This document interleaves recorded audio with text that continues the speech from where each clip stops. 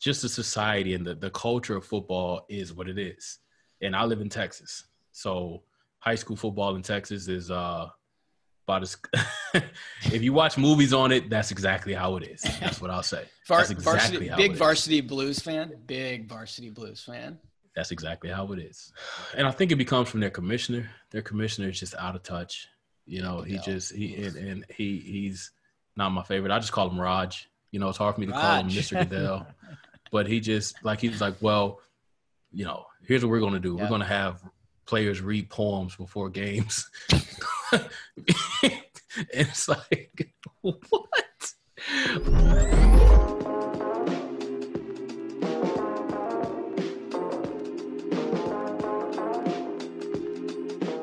Ahoy, hoy! Welcome to Head Games, the science and psychology of sports. I'm Dr. Brett Levine, joined as always by Dr. Ben Rosenberg. Ben, how are you? I am the most rested I've been probably in a while. My toddler slept until 7 a.m. today. Just a game changer. How are you? Good. My in-laws have been taking care of my child, so I get to sleep until 9 or 10 every day. Dude, you're living the dream, bro. You're in Canada. There's no COVID up there. The weather's great. There's no fires. Got in-laws to take care of your kid. Yeah, dude, life's good. Lucky. Living the dream. Definitely lucky. I wish we had a more cheerful topic to talk about on today's show, but it's important. It is relevant. It is related to sports. And I think it's in large part why we do this show is because we want psychology to have some sort of influence or impact or just really contribute to the conversation of what's going on. Our guest today is our good friend, TJ Void. I think he's a good source to lean in on this conversation. He certainly has a few things that he'd like to say about it. So he'll be a great guest coming up in just a bit. Let's just recap it. The show is really about what happened, and I'll just cover the news.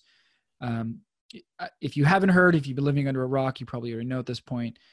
Jacob Blake, a resident of Kenosha, Wisconsin, was shot while getting into his car. The police were called, and there's now information coming about his past, about reasonings and either justifications or not for shooting him 7 times while trying to get into his vehicle. Bottom line is, here we have another unarmed black man who is shot. From that, we've seen protests throughout the country. I believe almost 3 months, 3 months to the day, almost. Yeah, almost. George Floyd was back in like late May, and Jacob Blake was late August. At any rate, the corresponding response from professional sports was a boycott or a protest. It was the NBA, it was WNBA, it was NHL, it was Major League Baseball, and it was Major League Soccer, all of which were protesting. This is a question for you. I want to start things off with some good background on this, and then we can get more into it, obviously, with TJ. But the question for you is, does protesting, and I guess the close relative of protesting, boycotting, do these things work? Are we expecting there to be real impact from, let's say the NBA protesting and not playing, or is it just sort of like more symbolic? Yeah, awesome questions. I mean, I think in some ways these are the most important questions we can ask right now, right? Like, it's fantastic that the NBA, that all these professional athletes are using their platform to make their voices known and to take a stand on this stuff. From a researcher's perspective, this is a really tough question to answer.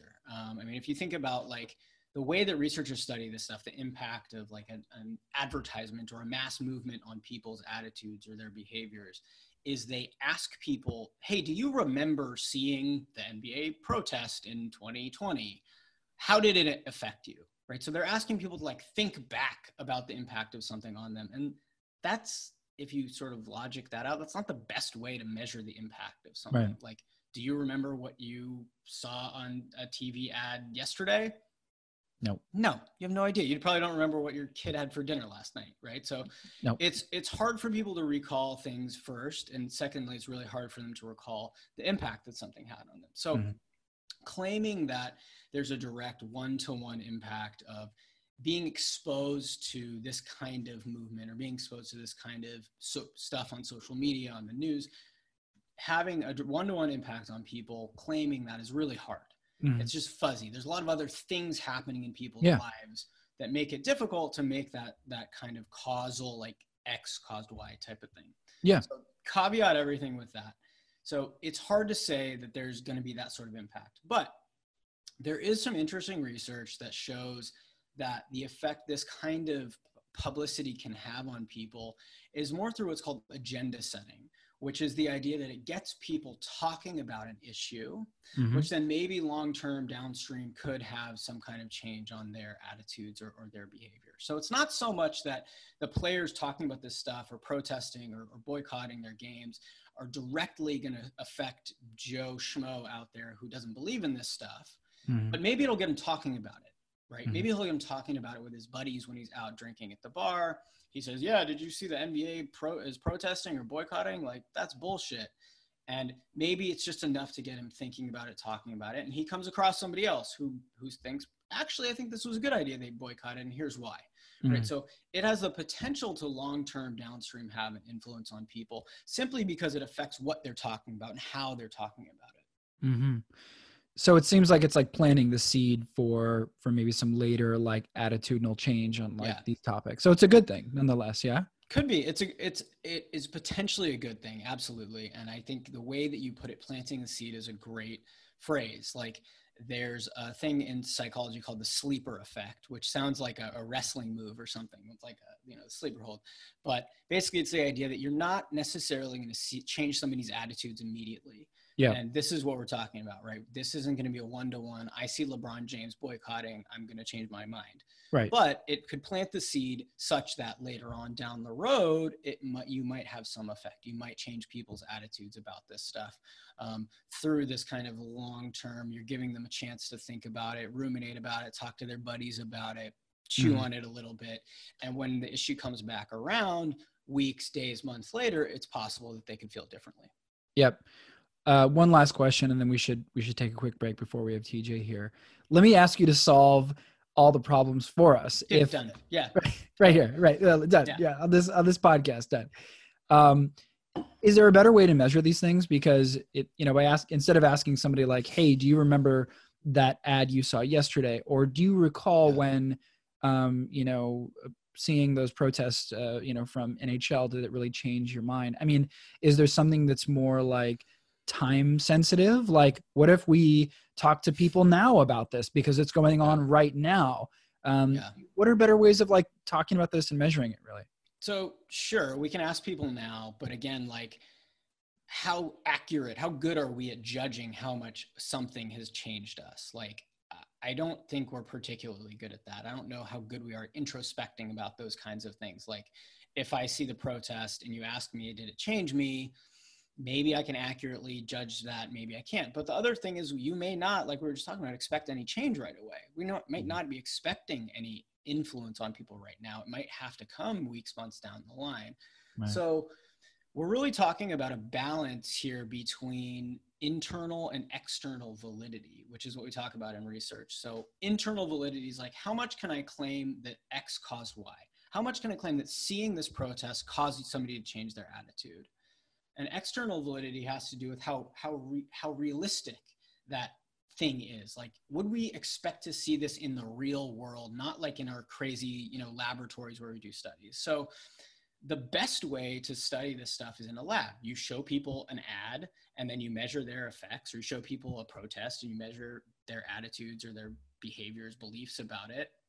And then maybe a few weeks or months later, you measure them again.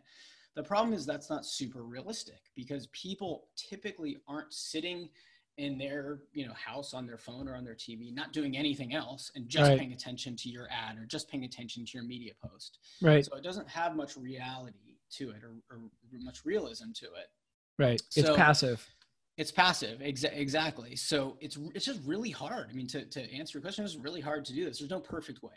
We can either have this kind of direct causal X to Y thing where we're in a lab, but it's not realistic, or we can do it in the way that researchers typically do, which has a bit more realism, because we're getting people sort of in their context in a more kind of real world type of way. Mhm. But we're not as easily able to draw I see this movement to this kind of change type of deal. Yeah, makes sense. Well, let's get TJ in here. I think it'd be great for all of us to sit and just sort of talk, listen, and get into this in a little bit more detail and really talk. And I think as observers and as sports fans in general, talk about how it's affected us. Our guest today is our good friend TJ Void. TJ is a podcaster, educator, former college basketball player, children's author. TJ, welcome to the show. How's it going? It's going well, man. Thanks for having me again. I feel like I'm a cousin at this point, at least. At this point, you're at least a mainstay, if not a cousin, or like one of Ben's relatives or something like that. That's right. Hey, I'll take you any day, man. I got some relatives I want to replace too. So if you want to split some time between our families, then. Well, here we are again. 3 months after the murder of George Floyd, another black man, Jacob Blake, is involved in another gruesome, violent encounter with police. Right. Last week, NBA, NHL, MLB, and WNBA suspended play. The NBA resumed. They all resumed. The NBA resumed after they had actually reached a deal that included increased access to voting in the U.S., which is great. TJ, first question is for you though. Sports obviously being intertwined with current events and I guess politics at this point. Is there more that professional sports can be doing to affect social justice, or is this pretty good? I think this is a really good start at the very least. I think the conversation, for better or for worse, is something that needs to be had. And honestly, sports has always been at the forefront of social change of any sort. People like to say, we go to sports for sports, not politics, but that's not true, because the athletes are leaders in our society for whether they want to be or not. They're visible. They're, abnormally large humans on the NBA side. So they're seen. They're in the top 1% of pay and salary. So that inherently makes them influential. And so if an athlete backs, any political person, whether local or national, it makes a difference. People buy shoes, and grown people wear other grown adults' names on their backs. So that should let you know how influential these people are. So in terms of what the NBA, and to me, the NBA sitting out that day was not surprising. Because I think that the NBA has actually followed the lead of the WNBA. The WNBA, those ladies are fearless.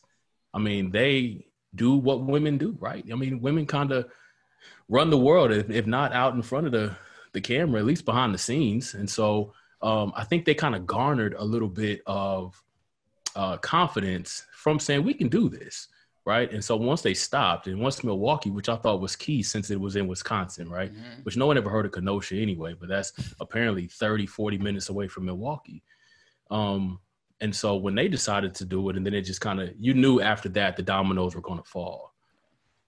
But I think the key to that was that a plan was put into place, right? And a part of that plan was executed on immediately, which is having every NBA arena become now a voting place, which fights the voter suppression, right? And, people say we're mad at them for coming back so soon. But it's like, what do you want them to do? There is a level, a lot of people that say stuff like that, I can tell they've never played a sport in their life, because that a lot of times that place of play, that arena, that court is normalcy, it's peace, it's solitude from everything else. You have athletes that have reached that level have a sense of compartmentalization that the average person just can't have. Like, these guys can go through, custody battles and divorces and family members dying and all of this stuff. That's why Brian Urlacher's response was such an idiotic statement. That was an idiotic statement for him to say. But the furthest where he said, like, well, Brett Favre dad died and he played Monday Night Football.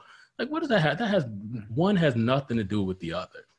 But the further some people get away from sports, you realize the humans that they really are, right? And it becomes nasty. And so athletes, I think, force people.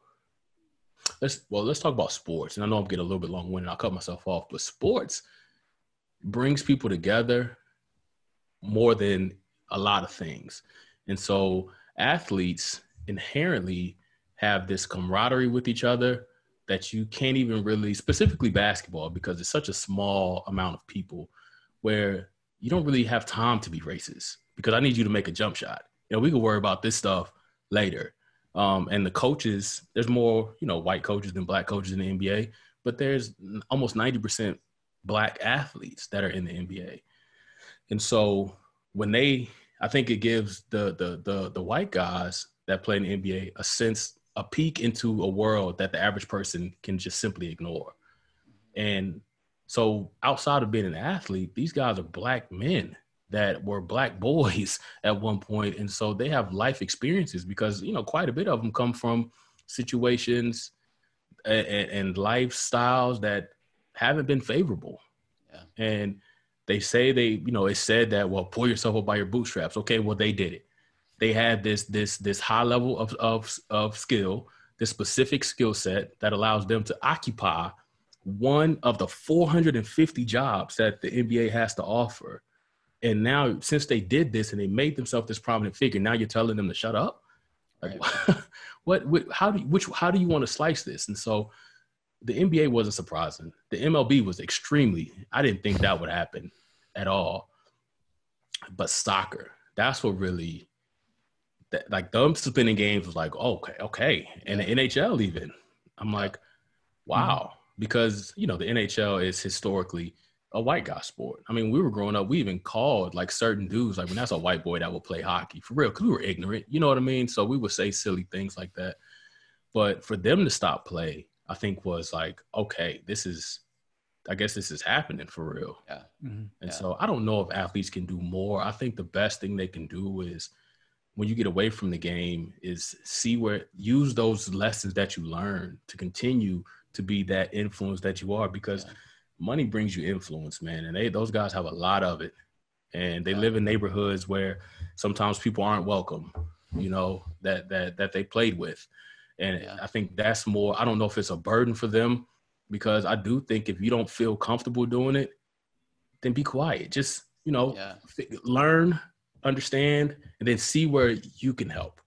Yeah. But I don't think everybody should be LeBron James.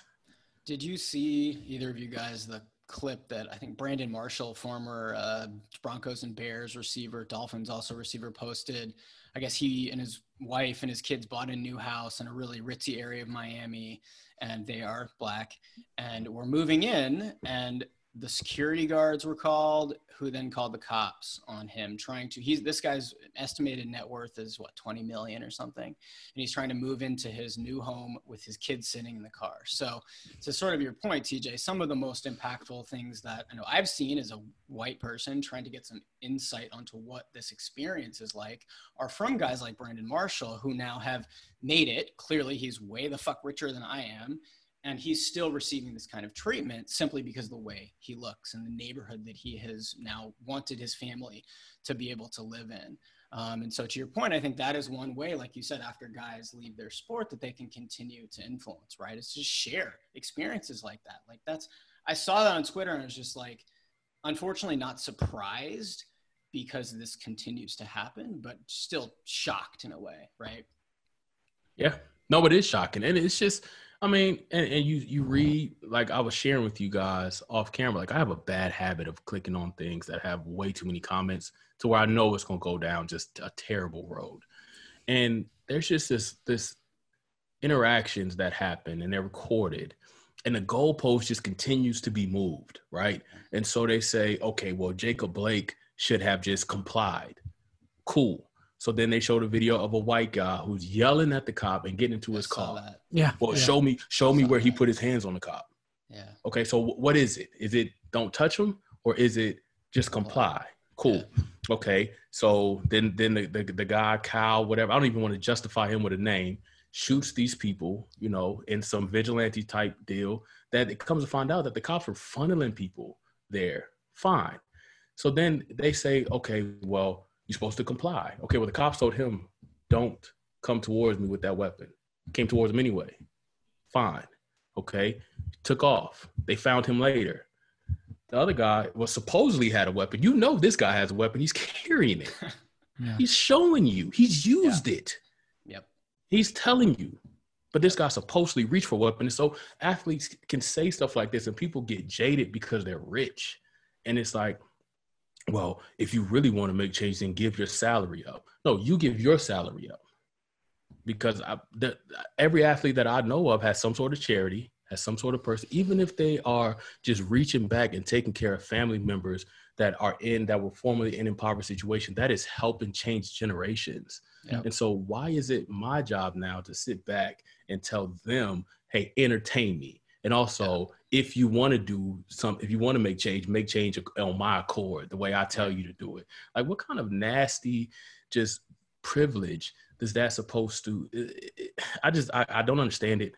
And like, again, if you think about the NBA in 1979, like, this is not that long ago. This is Magic Johnson when he got drafted. The NBA was said to be too black.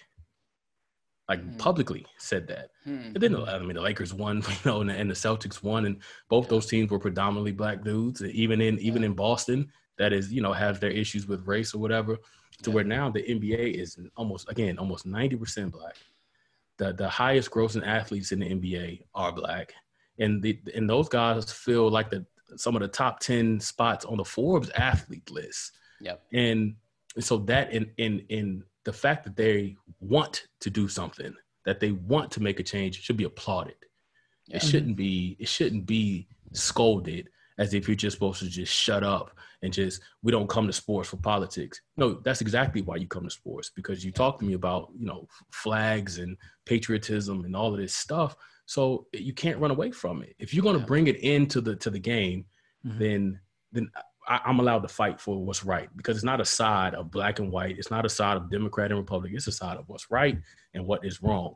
And when you see black males get killed, murdered on camera, I internalize that as a black male. It doesn't matter what I do for a living, because if that was the case, then LeBron James would have never had the N-word spray painted on his house. This is LeBron James, the biggest athlete in the world. And he had this happen to him because outside of this, there's still people who only view you for what you look like. Yeah. And that's unfortunate. So they can't not do anything. And the question is, can they do more? I don't think so. I'm not one to gauge that. I think they should do as much as they possibly can, because there comes a point where it becomes counterproductive. You just, okay, we're not going to play because right. It does two things. I mean, you guys can speak more to the mental of it, but if you don't have that escape and you just delve completely into what you do, and then your income stops, and because regardless of, people want to say, well, you can stop working, and no, this is my source of income. It doesn't matter that it's $100 million a year. It's still my source of income that I've worked hard to create for myself. And you told me to pull myself up by my bootstraps. And this is what I've done. Did it. Yeah. This is what I've done. Yeah. Right. Well, I mean, I think the point we're making here is that professional athletes, whether they like it or not, are role models, are, physically large, high paid, cameras always on them. But do we have to then, is there a yin and a yang? Because, for every LeBron James who stands up for what's right, is there a Brian Urlacher? Is there sort of like a balance in all of this? And as we look forward into the future, like, we'll always have to be dealing with this. It's a microcosm of our society. Is there anything to be done about that? Or it's an open platform for people to speak, and the fireworks are just part of the residuals?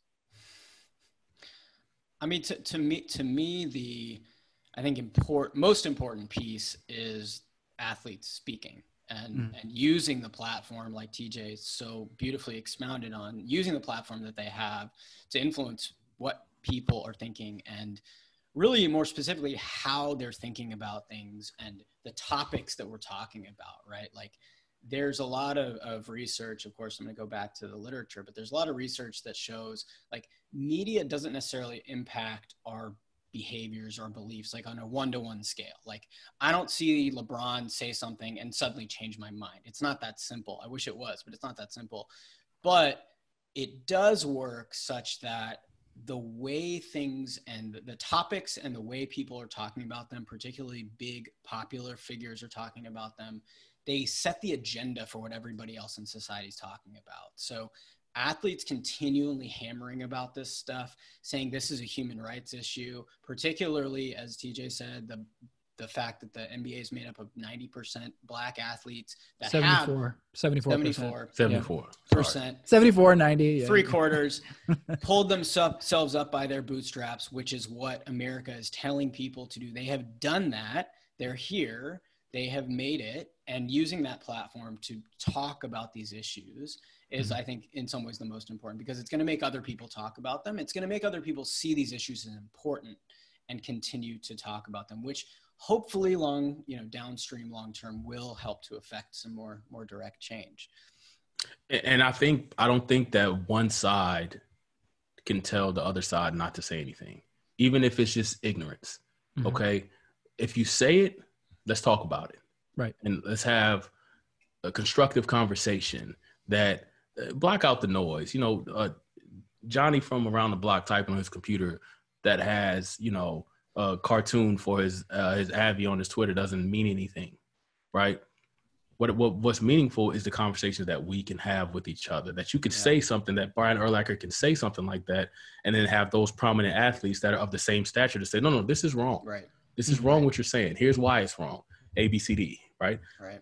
And so I'm one that advocates for say what you feel, and then we can talk about it, right? I would much rather the people who do things covertly are the ones that are probably most destructive than the ones who just say whatever you got to say, and I can deal with that, because I know what I'm dealing with, as opposed to the systematic things that people claim don't exist, despite, overwhelming evidence that these things, because it's multi-layered, right? And so truthfully, again, of the 74% of black guys that are in the NBA, there's quite a few of them, even LeBron James, that are experts in, the entirety of being black in America, where you have to fight through every single wrong of existence. You have to fight to get here, then you got to fight to get there, then you got to fight. And so we actually learn, believe it or not, black people and brown people learn the inner workings of America more than a lot of other people would have to, because we have to know how to navigate this treacherous society, right? And how to so there's a level of survival skills that's almost like a superpower, it's innate. You don't even think about it until you have to think about it, right? When you sit in a room. So when LeBron James goes to business meetings, a lot of times the only black guys in there are his people. Yep. How do I navigate this room? We don't, just like the rich white guy doesn't have to think about being white in that sense. We don't necessarily have to think about how to interact with that guy. We just kind of know, because that's been taught to us by the people who raised us. And so they're kind of experts in even things that go on in impoverished neighborhoods, because they come from that, and they have some family members that are still there perhaps. And so it will behoove people to actually listen to what they have to say, because because I make $1 million now, I didn't always make this, right? I come when I was, people should listen to, does LeBron say some things out of emotion? Yeah, he's human, but he's also been famous since he was 16. Yeah. And he's like a model citizen, you know what I mean? So it will behoove people to at least give him the latitude to say things that make sense, and listen to him, and then have conversations if you disagree, as opposed to saying shut up and dribble. But then when Drew Brees says something that you agree with, you're like, well, he should be able to say whatever he wants. So which is it? Is it because he throws and not dribble? What is it? Is it? I mean, it's just, and that's the problem with telling one side to be quiet, because you agree with one side or the other. Mm-hmm. And so it's just, you have to be able to have conversations that are constructive in order to push the things forward and add the progression. But I think it's because people do that because the acquisition of knowledge requires responsibility now, right? If I know about it, now I'm responsible for it. Yeah. And if I'm responsible for it, now I got to make a conscious decision to either try to change it or to be a part of it remaining the same. Right. And that when it remains the same, it actually deteriorates further. And so instead of me being responsible for that information, I just act like it doesn't exist. And that's why for me, it's hard for me. It's going to be unpopular probably amongst Black people, but whatever. I'm not going to keep screaming Black Lives Matter to people, man. You know my life matters, right? Do I agree with the movement still? Absolutely. And do I know my life matters? Absolutely. But it's my job to make sure that it matters to the people that it matters to. I can't continue to try to push on people that are just going to see me as an excuse now, that are just going to find another reason. Well, he should have done this. Well, and just reduce my life to this list of things that I could have done better to make sure that my life remains my life. I'm not going to do that. And so, my life matters. You're choosing now to act like it matters a little bit less by saying, okay, well, this life matters too. Well, this, fine. Yes, I agree. Okay. Oh, with this, well, Americans weren't the only ones to have slaves. Okay, well, that country was wrong too. well, doesn't make it right. Well, the white people get killed by cops too. Okay, well, that's wrong too. So no one is. It's all no. So I can't keep trying to convince you that I matter to you, because if I don't matter to you, that's fine. We can just go our separate ways, and I'm gonna still make my life meaningful in some way, some form, some fashion. Yeah. But at the same time, you have the right to say all lives matter. I have the right to tell you why that could be possibly destructive. Yeah. But I also need to have the emotional intelligence to hear your side, agree or disagree, right? I can hear your side, and then we can have it. Once the conversation becomes, a back and forth, that's when I personally just exit anyway. Yeah. But to Ben's point earlier, it's not as if like when LeBron James stands up and says, this is how I feel about something that they can shift that attitude. Right. But if I'm reading this correctly, and Ben, tell me if this is right or wrong, but the idea is that it's a small effect, but like the more and more this happens, the more and more effect we see. The more the NBA steps up and says this isn't right, the better effect. The more the WNBA and the NHL and baseball and athletes in general step up, it makes an effort, right? It does make a larger change over time. So, it's your choice, obviously, to say if you decide whether to say Black Lives Matter or not. But with the idea of, if you keep saying it, right? The fact that we do have to say it, number one, is a problem. But the fact that if we keep saying it over time, collectively, our voices can make some sort of change. Do you believe that, like, even though it's, you're a small drop in a waterfall, that like you're at least a part of a waterfall that can make some sort of change?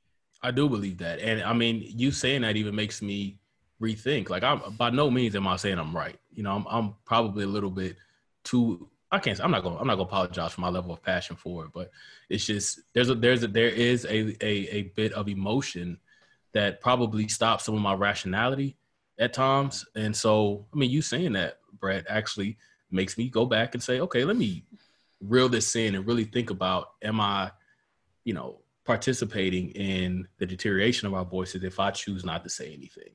So yeah, I do believe that. To answer your question, yeah, I do. Yeah.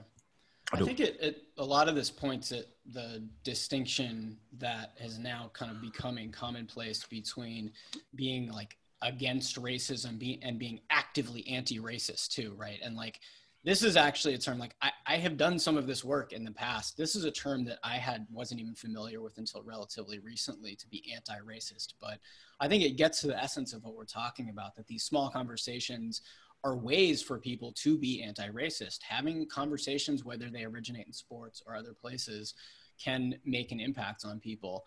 I mentioned to you guys off air that I was having a text conversation about some of this stuff before we came on with a bunch of guys that I play basketball with. And there's a number on their chain that I don't know this guy, but he started saying some things that I didn't agree with.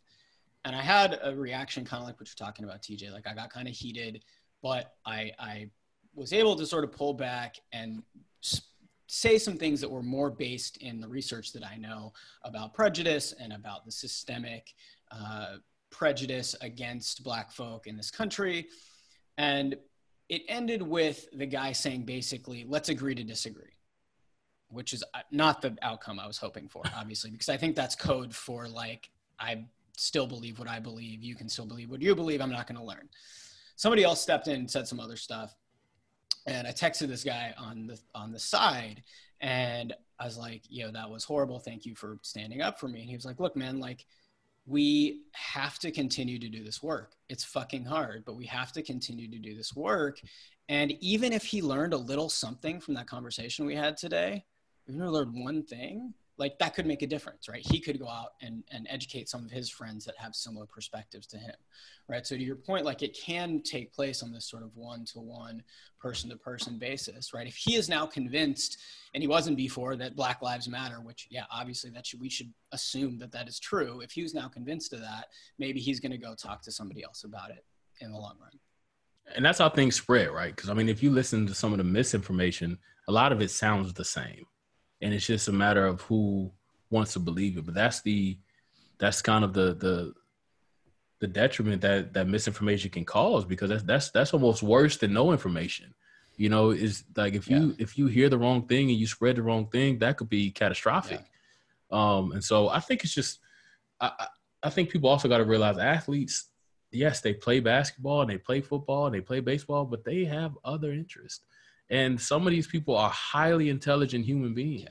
Yeah. It's just so they have, things to say. And I think, having these roundtables like back in the day, the old Sports Reporter show or things like that, I thought those were important, to hear what people go through, to hear how they got to where they got, to hear what they think, to hear what they say. And it's not, they're not obviously the only voice that needs to be heard, but they are a resounding voice. Absolutely. That I think won't go away anytime soon, nor should it.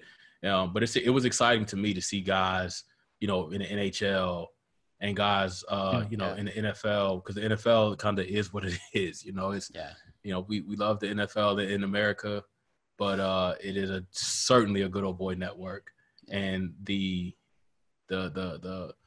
just the society and the culture of football is what it is. And I live in Texas, so high school football in Texas is about as if you watch movies on it, that's exactly how it is. That's what I'll say. That's exactly how big it varsity is. Big varsity blues fan. That's exactly how it is. And so it's important that we start getting guys that because those guys are almost, and I think it becomes from their commissioner. Their commissioner is just out of touch. He's not my favorite. I just call him Raj. It's hard for me to call him Mr. Goodell. But he's like, well, here's what we're going to do. Yeah. We're going to have players read poems before games. It's like, what? Or tell their personal stories about being Black in America. And no one holds his feet to the fire ever. No. Like, no, Goodell, no. This is wrong what you're saying. Like, and so you still got Jerry Jones, who's saying that he's trying to make rules for his players to stand through the anthem. And it's like, just let it go. It's not even worth what are you trying to prove at this point? Yeah. But a lot of times those guys are taught to either you play or we'll get somebody to replace you. Yeah. Period. Yeah. You do what we say or we'll get somebody to replace you. And that's not healthy. That's not healthy even to the sport. I think if the sport lended itself more to being more pliable in these conversations, then it will probably raise the popularity. Yeah. And you get fans who, just because they said the players are going to read a poem, there were people replying like, well, goodbye, NFL. You won't see me in my season tickets anymore. Like, come on, poem? You are a racist. You are, yes. Oh, is it Robert Frost? I am done. The worst. First of all, a poem, like, what are we doing, man? Dude. And I think that's the yin and the yang that we were talking about okay, let's have a true plan. Let's not just do stuff, because the performative things is what turns even the people on the right side off. Yes. So you're just gonna have Black guys reading poems? Like, come on, right? Man. Just idiotic. Well, it's hard to expect a lot from a league that doesn't really value, human health all that much anyway, or really, anyone's individual values. So it's, and maybe it makes sense that that's sort of where all this sort of started anyway with Colin Kaepernick. Wasn't there some sort of weird date where it was the same day? The protests occurred on the same day where Colin Kaepernick took a knee during the 4 years later. That's crazy. Well, I think too, the point you're making, TJ, points to the importance of the kind of systemic support that the NBA has offered its players compared to your boy Raj. I shouldn't have called him your boy, Raj. He's not his boy. Definitely not your boy. Not my boy. Not my boy. Compared with Raj not really showing that kind of support for the players then. And he's like kind of in this performative way, as you said, trying to now, but it's so fucking transparent, right? Like we know that's not real. Whereas Adam Silver, among a bunch of coaches in the NBA as well, like Doc Rivers has given some really impassioned talks about his experience as a black man in America. I know Steve Kerr has said some really important things. Greg Popovich has been talking about this stuff for years. Like the NBA has had this sort of systemic support for its players talking about this stuff, as you mentioned before. And you can see the difference in how the leagues are approaching this, right? The NBA clearly has some kind of plan for how important these conversations are and where they're going to play out. And the NFL is out here kind of just floundering because it's the NFL and they just want to take everybody's money and think they're going to have fans in the stadiums and all this crazy shit. Let me ask y'all a question. Do you think that the NBA is progressive in this manner? Because whenever David Stern came, he kind of switched the marketing plan to we're going to market players. And one of those first players, was Michael Jordan. Okay, let's put Michael Jordan out there. Let's put NBA players in the Olympics. Do y'all think that a lot of the progression in their social stances come because of they put their athletes first and those athletes happen to be black men? As opposed to the NFL, that they it's more of a team game, the football, and a lot of the guys just inherently, by proxy, the leaders or the guys that are pushed out are quarterbacks. Mm-hmm. That's a great question. We actually were talking about this, and there's this, I guess, like way of thinking about psychology in that there's the individual level and then there's the group level, and there's sort of like streams of theories or constructs or ideas that come from either talking about an individual or talking about a group. And that's a great question. And I think it's worth, discussing. I think I'd have to give it some thought as to whether progress or whether these real effects come out of an individual taking a knee during a national anthem, or whether it is an entire team protesting or doing something like that. Yeah. It feels, I'm just going to say very anecdotally, it seems like recently it's easier to trace back these effects when you look at an individual. And we talk about Colin Kaepernick, we talk about LeBron James.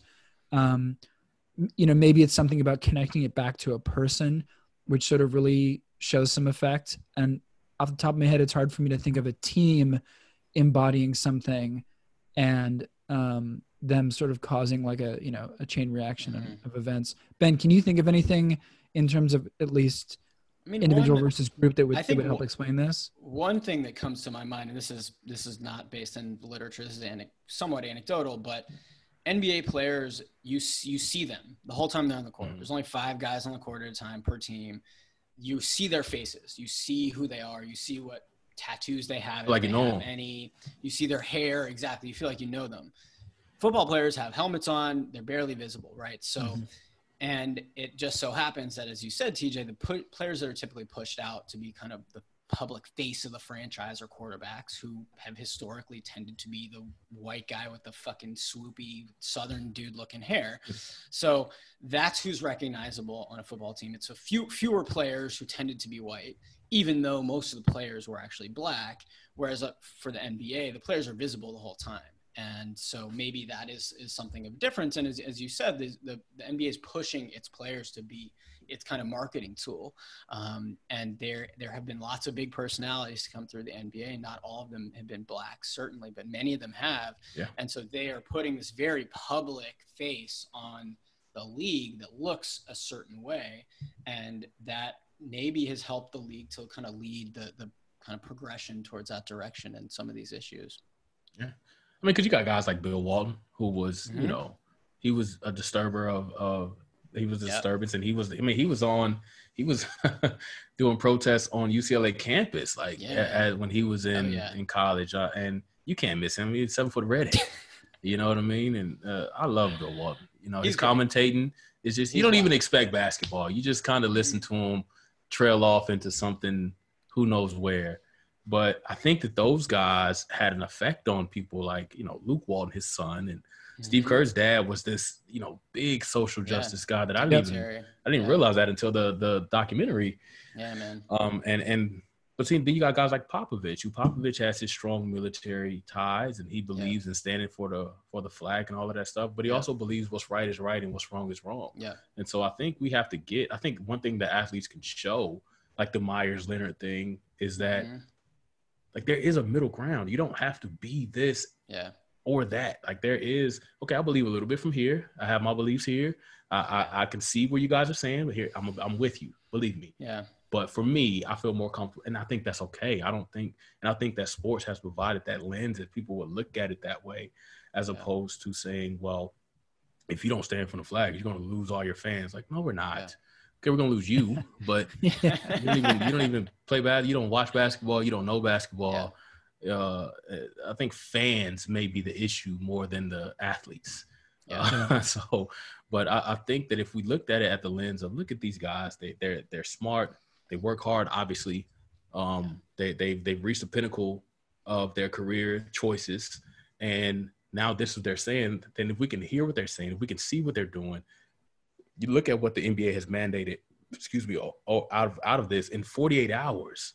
I mean, what did you expect them to come up with in 48 hours? Then that can be kind of a template for things to change, as opposed to us pushing against it so much. So to harken back to the initial question, can athletes do more? There's always things you can do more, because there's something else that's going to come up 2 months from now, unfortunately. Yeah. But I think that this was probably the strongest stance that I've ever seen in my lifetime. Obviously, we know things, with the sprinters, with the black gloves. And there was also another guy, the third place guy, that he's been like wiped out of the record books in his country because he stood with them. I didn't even know that until this year. Right. But for the NBA to say, nah, we're just going to take this day, because that was their fear, remember, going into the bubble, that we were going to play and this was going to be all swept under the rug. And to an extent it was, but one of the most vocal teams isn't it a team that has a base in America? That's the crazy part. It's been the Raptors. Right. The Raptors have been one of the more vocal teams about this kind of stuff. And I think athletes are important to society. And that should be known by how pissed people were that sports were canceled. Yeah. And the fight back and forth with college athletes. I think college athletes are in the worst position because they're just undervalued to begin with. Yeah. And so when they say something, for some reason, the alumni think they like own these guys. Like, we pay your salary. Like, okay, well, I don't get a salary. So, well, you're getting a scholarship. Fine, I can go get a scholarship somewhere else. What do you have nothing to do with this? You know what I mean? And so when those guys speak out, it's almost like, man, and they're kids. They don't deserve that. If anything, if you think that they say something that's out of, a little bit out of pocket, then it's your job to tell them, okay, what are you trying to say? Oh, here's what's really going on.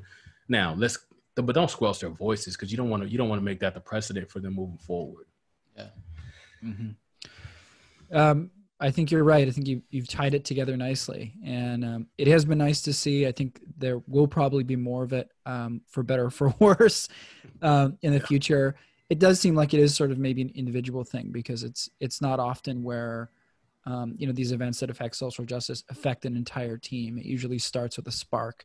And then from there, we see, I think, a lot of other people rallying. There's a quote, I don't know who said this. It's a great quote. You've heard it. The arc of history is long, but it bends towards justice. It really feels as if the arc of history at this point is really starting to curve.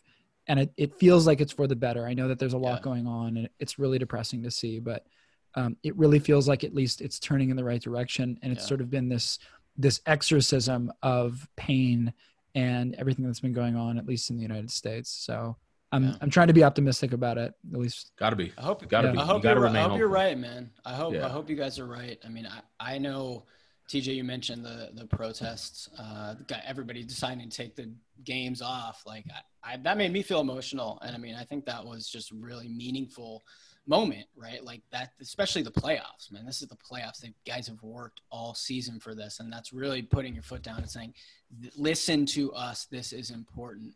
And I hope that you're right, Brett. I mean, I hope that the arc really is going towards justice. Yeah, nothing in America has progressed without some sort of war. you know, and it doesn't necessarily have to be a physical war. Like some people are trying to paint like, well, there's a race war going on. Like, no, it's not. If we were, you know, there was a quote in the Black Panther movie, Chadwick Boseman passing away, where it basically hinted towards, I don't want to misquote it, so I won't say it exactly, but it hinted towards like there being like an illusion of division. But if you really looked at things, we're probably more alike than we are different. And I think if people would lean into like, okay, what do you want to happen? And understand that if someone's life is on the line, then this is not the time to say, well, 3 years ago he committed. So are you saying that if people commit a crime, they should die? So let's just do away with prisons, right? Let's do away with reformation. And then if you do something wrong, because this is the president that we're setting. And so I think if we I think most people want to live in a society that's safe, want to live in a society where they can feel like they have a chance at life. And if we lean more into that, which I think that athletes are doing, because athletes are showing how they can juggle so many things in that bubble. They're away from their families. Okay. So that's already, we talked about what that can do to your mind, which you guys can speak to way more than I can. Paul George spoke on it. Like, I don't have anything to do but look at my phone. So when I'm seeing people killing me, rightfully so. Okay. Because this is what happens when you give yourself a nickname, like Playoff P. Never give yourself a nickname. Okay. That's step one. But anyway, you look at it and you're getting killed. And who do you talk to about it? Your wife ain't there. Your kids ain't there. You don't get to go home and kick off your feet and do what you normally do. You're in this thing. But then for them to be able to take the playoffs, take all this pressure, put it aside and focus on this for now and then get back to it, that should be applauded. That should be applauded. And I think that the WNBA first, I want to make sure that people understand that the WNBA ladies have been doing this for a very long time. And they've been, people have been talking trash and they're saying, well, that's why they don't get viewers. Like, shut up. You can't guard any of these women anyway. So what are you even talking about? But I think they deserve a lot of flowers for being the trailblazers that they are on a multitude of levels, because they too are away from their families. And it's not being reported on as much as the NBA. But for them to be able to take these stances and then still be able to go out and perform and then go back, to still talking about the things that matter to them, I think that shows the fullness and the 360 degrees of a human being. And it's just on display, and that you don't have to be one thing just because that's what you do. And I think again, I'm going to keep saying it because I think that that's to be applauded. And I think that we could learn a lot from the proceedings of the last 3 days and not just continue to be pissed off by it, because it is emotional. As a Black man, with my son watching that, and we're trying to watch the game, but instead we're having conversations, and, the guys on TNT are talking about it, and they're not immune to it either, And so, again, I'm being long-winded because I'm really passionate about it, so please forgive me. But I say all that to say that athletes do a lot, and people can learn a lot if we will allow the athletes to be humans and then learn from their humanity. Preach, man. Thank you. I'm not supposed to give anybody nicknames, but I'm really tempted to call you Cousin TJ at this point. See, but you gave it to me. Now, if I would have came in and said, hey, this is Cousin TJ Toms, it wouldn't have hit the same. You see what I'm saying? So when you say Playoff P, and the funny thing that they started calling him Pandemic P, and that made God, that was hilarious. All right, I think Paul George is great. Yeah. Not a Paul George fan. That's fair. That's fair. Cousin TJ, do you want to tell us about your podcast?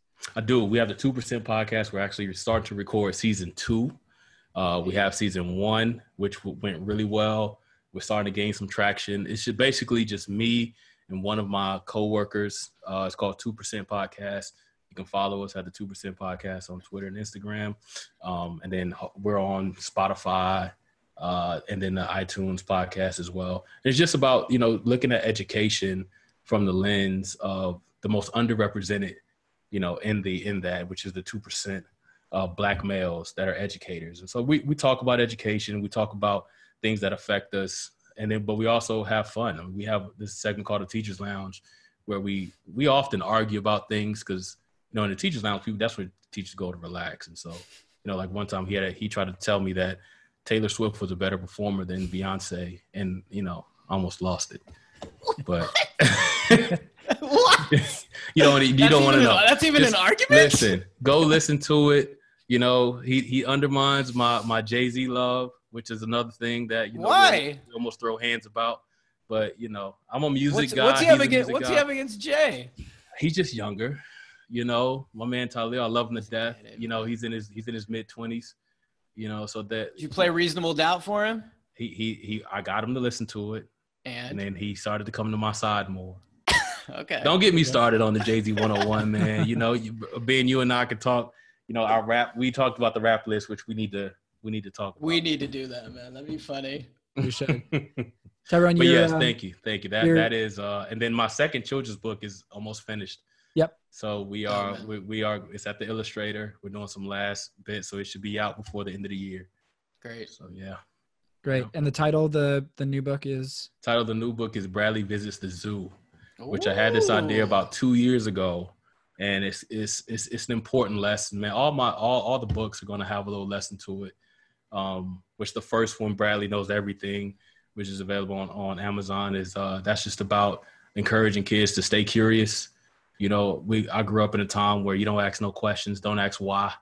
You know, why? Only why is because I said so. And then, you know, as an adult, you start to ask these questions. You're like, wait a minute, Mom, that's not true what you told me.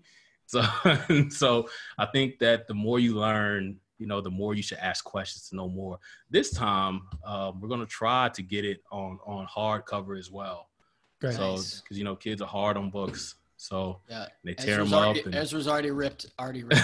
So that one is Bradley Visits the Zoo, and that'll be out before the end of the year. So. Right. Oh, man. Yeah. And you're on Twitter at Tyrone Void _ TJ AP. Void. TJ Void. TJ Void. That's it. Keep it simple. At TJ Void. You can find us on Twitter at HeadGamePsych. You can find me on Twitter at Dr. Brett Levine, and you can find that guy on Twitter at BD Rosenberg PhD.